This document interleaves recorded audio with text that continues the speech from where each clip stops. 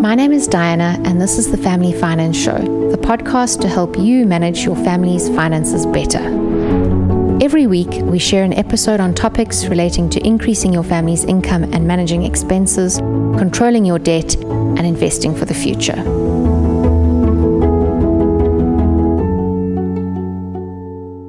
Okay, welcome to the first episode of the Family Finance Show. My name is Diana Granu, and I'm a happy mom of 2 kids, and I'm an entrepreneur. With this series of podcasts, I hope to help families to make the right financial decisions. And to do this, I'm collaborating with Warren Ingram, a well-known financial advisor and author. Welcome to the Family Finance Show, Warren. Thanks, Diana. I'm so excited to be on the show with you. I think it's a real privilege for me to listen to you and to chat to you today. And I hope that the listener will get some real nuggets of valuable content out of this and hopefully change the way they deal with their money. Yeah, I hope so too. That's really the intention of the show. So to start with, Warren, let's talk about financial freedom and what does it mean? Can you start by giving us a bit of a definition for financial freedom? To me, I'm just going to give it to you in steps, I guess, because the steps are the definition. So I think it is different for everybody, and I think that's an important point to make first. But for me, it's probably step 1 is being debt free. Step 2 is then getting to the point where I've got an emergency fund that covers 3 to 6 months worth of my expenses. And then the last step is getting to the point where the income that I generate from my investments covers what I spend on a monthly basis without me having to go and work to earn a salary to cover my costs. So that for me is financial freedom. It's not a wealth number. It's really about not having to work for a salary. Yeah, I agree with you. I think often people make the mistake of thinking financial freedom means you have to be rich, but it's not a wealth number. It's not about being rich. It's about having the freedom to choose your own path in life, to do what you want to do, to have, if your priority is to spend time with your kids, to be able to do that. In my case, it was to start a business. That's always been a long time dream of mine. And by achieving financial freedom, I was able to start a business without having to worry about having to generate that income from day one, which was just so liberating. And really, that's what I think people miss out a lot on, is they focus so much on the numbers and the financial side of financial freedom, rather than focusing on what freedom means and what freedom can bring into their lives.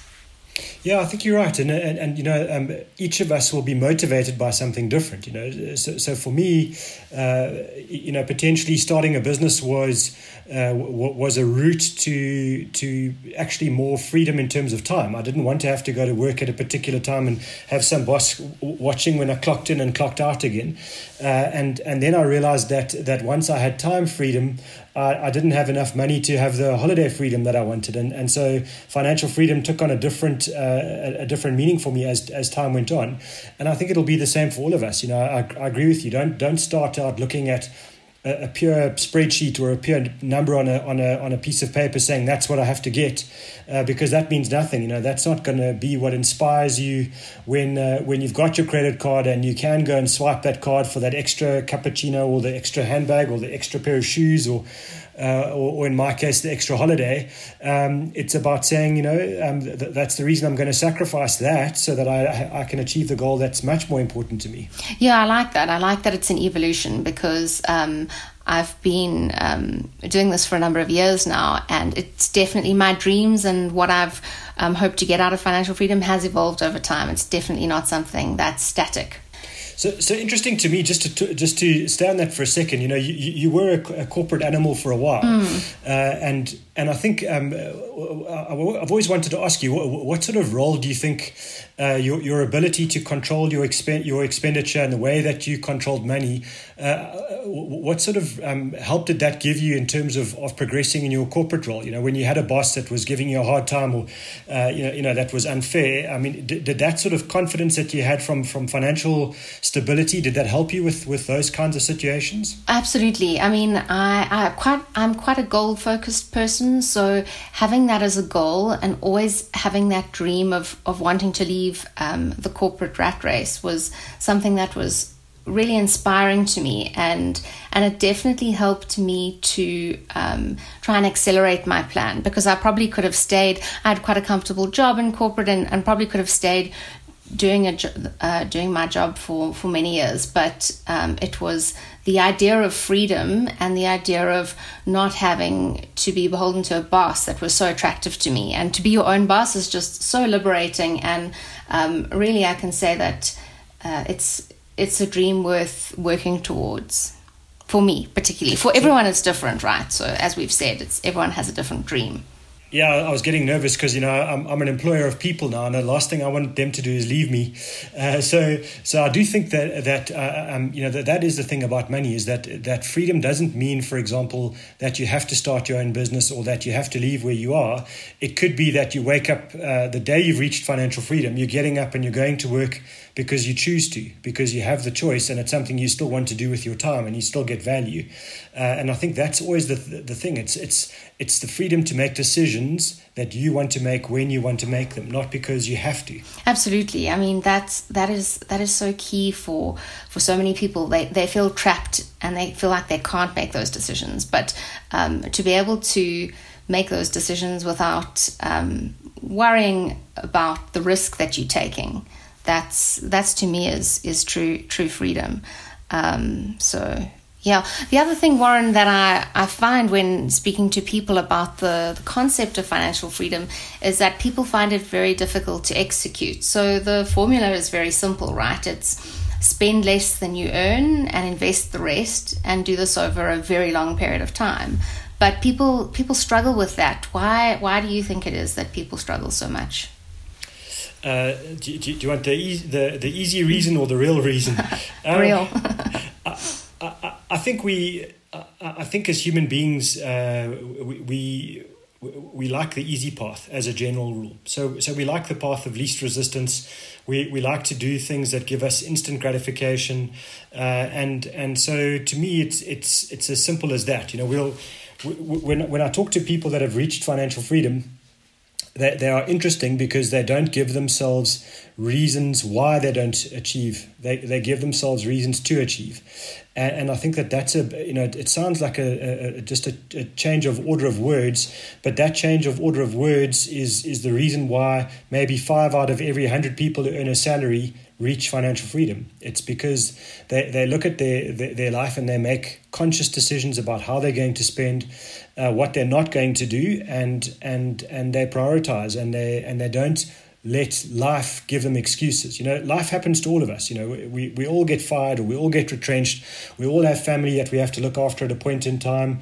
The whole world, went through COVID, and the people that get through that on the other side are the ones that will use those circumstances as a reason to keep going and as a reason to stick to their goal. And those that don't, and unfortunately that's the 95 out of every 100, will use all of that as a reason why they should spend more, as a reason why something didn't go well for them. And I think it's as harsh as that. It's really about a choice. It's a choice to be financially free, or it's a choice to give yourself excuses for the rest of your life and complain about those that got there. And I think that no matter what your circumstances, you can always do something small. You don't have to start, if the big goal of financial freedom seems too big for you, you just start small and you start to make progress towards that goal.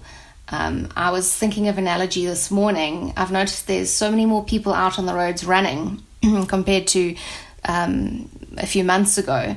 And if you're just starting to run a marathon might seem like an impossible task, and to run 42 Ks is just too big to do. But if you just start by running around the block, and then you can run 5 kilometers, you might then think, okay, my goal is to reach 10 kilometers, and eventually you do run a marathon. So yeah, for me, it's just to start small and start with something that you can achieve so that you stay motivated, because the real difficult thing is to stay motivated over a long period of time.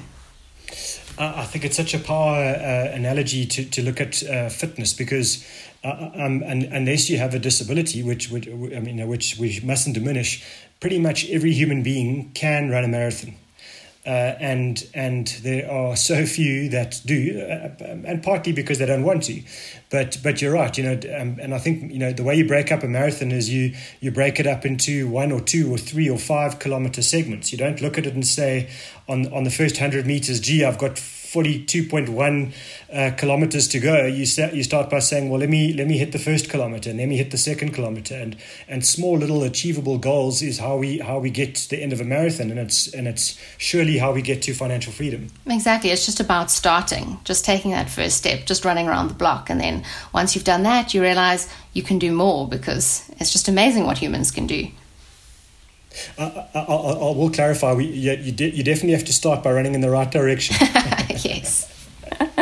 Yes, and a good direction, a good recipe is the first 3 steps that you spoke about at the beginning of the podcast. Which is the hardest of those steps to get right, do you think? Debt-free, no question in my mind. I think people, because of instant gratification, it's almost like an addiction. It's almost like a drug, and so when a financial institution makes it really easy for us to get debt and to spend debt, especially on a credit card. A credit card is just such an easy thing to swipe, or nowadays you don't even have to swipe. It just goes off your account if you're near a machine, and I think online shopping makes that even worse. So to me, it's being debt free is again, it's a choice, and I think the easiest way to be debt free is don't get into debt as a start, but I think that's really the one, and I think maybe for a lot of people starting work, for example, that transportation is always an issue, and so having to embrace debt in the beginning because you've got to buy a car to get to work, that could be an issue. I think that there are always reasons why you might need debt, and sometimes they're very good reasons, but then it's about control and discipline and getting out of debt as fast as possible. But no question in my mind, it's actually it's being debt free and staying debt free. Yeah, I mean, if I look back at my life, I haven't taken on a lot of debt, and I think the debt that I did take on was good debt. Like, for example, my university debt, so paying for university education, paying that off really quickly, and then a home loan, which is another, I guess, a good form of debt. But it's really nice to be debt free and not have to pay back a loan to the bank. It just frees up your cash flow incredibly, and you can do much more with that money. Okay, final question for you, Warren. What is the one piece of advice that you would offer to parents? Yeah, and I think I'm conscious that that I'm not a parent, but I have spent more than 2 decades talking to parents about money, and one of the things I notice is that they really struggle with the balance question about how do you balance the need to give your children the best, whether it's the best education, the best circumstances, the best environment, whatever it is, the best house, with the need to achieve financial freedom as a parent, as a human being yourself. And I think, too often parents will overspend, for example, on private education.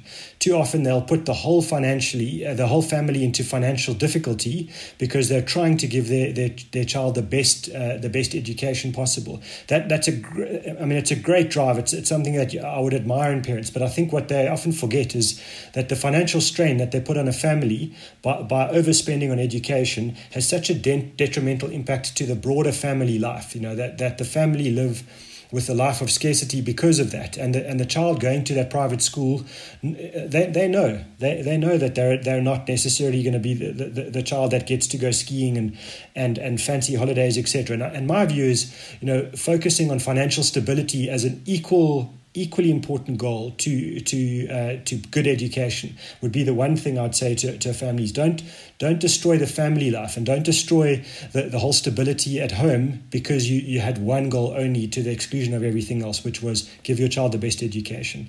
And I know I'm not a parent, but I can't tell you how many times I've seen that that decision destroy families in one way or another. So it's a tough piece of advice to hear, but it would be my one piece of golden thread. Yeah, I would agree with you. So thanks, Warren, for that advice and everything else you've taken us through on the show, and hope to hear from you again on the Family Finance Show.